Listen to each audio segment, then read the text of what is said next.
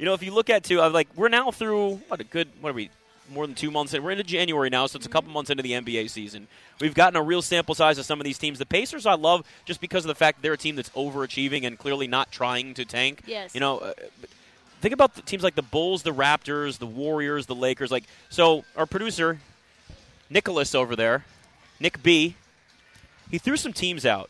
Yes. Which ones we think would have the best chance of turning things around in 2023? The Bulls at 16-20. They're 11th in the East. The Raptors, who you just mentioned, this is kind of what spurred me to make sure we got to this because I think it's actually a really interesting thing to think about. The Raptors are 16-20, and they're 12th now. This is a team for years that's been coached up, coached very, very well. 3-7 in their last 10. About to be 3-8 when we win this. The Warriors are 19-18. They're starting at least 500 over their last 10, and then Lakers are the Lakers. They're terrible. They're 15-21, and they're trash. The Warriors? I was looking at this today, preparing for the podcast, and it had nothing to do with what I talked about today, but I was just looking at it. And I was looking at the Warriors. Do you know that the Warriors have simultaneously the best home record in the NBA and the worst road record? They're so bad on the road. That's insane. If they were even just 7 games under 500 on the road, they'd be a much better team. I mean, think about it. They're 19-18 and have the worst road record in the NBA. I think they've won 3 games on the road. They're and unbelievable. I think they've lost 3 games at home. They're 16-2 at home. Right now. Yeah, 16. So they've lost 2 games, and I think they've won 3 games on the road. I want to say it's 3-20 something. Hold on, I'm going to pull it up just because it is an astonishing. 3-16 or 3-14. 3-16. They're 16-2 at home and 3-16 on the road. That's insane. That's a massive split. That is really bad. But they've also won 4 straight games. So if this team could even get semi-right, let's say they just get to the point where they're 6 or 7 games under 500 on the road, with what they do at home and then Steph Curry coming back, they've put themselves in a better position now. One of the things we worried about right when Steph went down, at least that I did, I went from, it's the Warriors, they'll be fine. We've seen this for years. It's you don't go against Bill Belichick and Tom Brady. Their resumes speak for themselves. The Warriors are that team. But with Steph out, they looked horrendous for the first couple of weeks that he was missing time. Well, but now I thought they were going to go 3-7 or 2-8. Yep. And they have the chance to go 7-3, and they're 10 without Steph. Yeah. So, they play 2 bad teams. I think the Pistons come up in Golden State, and then Houston, I think, are the next 2, and they're both at home, and we know they've only lost 2 at home, so they're probably going to beat them. So they're going to go 7-3 without Steph, which is pretty phenomenal, and without Andrew Wiggins. Andrew Wiggins is going to miss his 14th game in a row tonight. Yep. So the Warriors actually, I think, are going to be fine. Who's not going to be fine to me are the Raptors. Honestly, this is even more than the Lakers? Well, the Lakers I've kind of given up on. Well, you've actually destroyed them yourself. Yeah, you Medusa'd them. I think, as soon as I took my man Darvin Ham to win Coach of the Year. Yep, and that was Anthony it. Davis props, and then he's now gone down.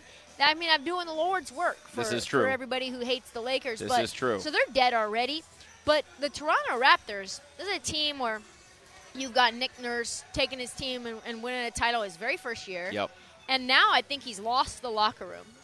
You've got him killing his players in post-game pressers, saying that they don't try. He's basically saying players, if they don't do what he wants them to do, are going to just flat out be traded. Yeah. He said Gary Trent Jr. doesn't have any value if he doesn't play defense. Yeah. He was like, he pretty much has 0 point and role on this team if he doesn't do the things that we brought him in to do, because he's 6'3", and we like guys between 6'7" and 6'9". So he kind of fits if he plays defense. If he doesn't play defense, he doesn't fit at all. And he said that publicly. He's crushing Siakam. Yep. He's crushing Scotty Barnes. He's crushing guys. You're seeing him go apoplectic on the sidelines against this team.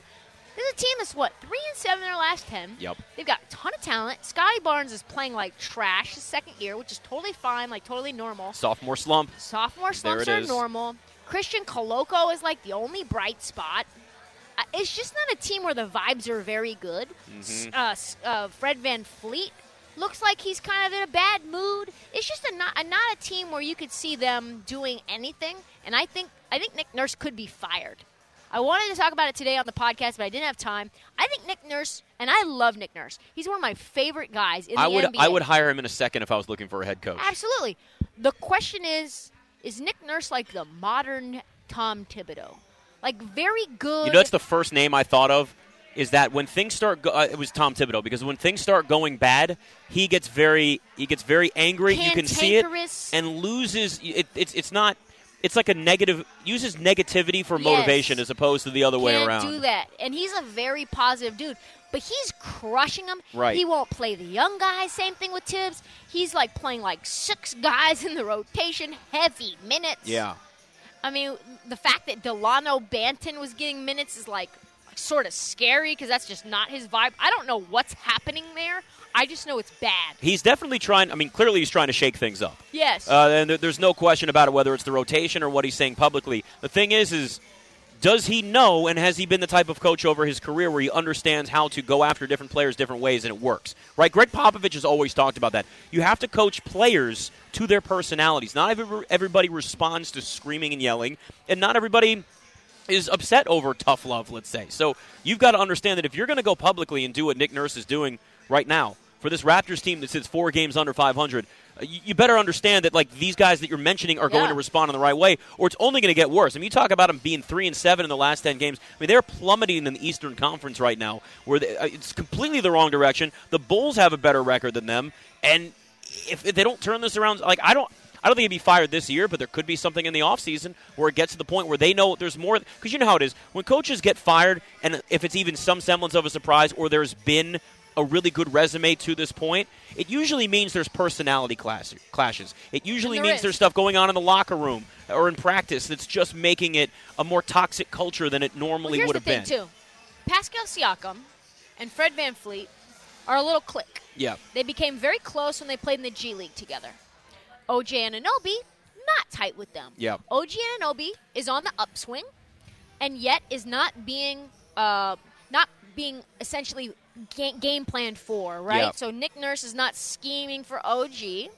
And then you've got this little clique, Fred VanVleet, who's running the offense, wanting to get the ball to Pascal.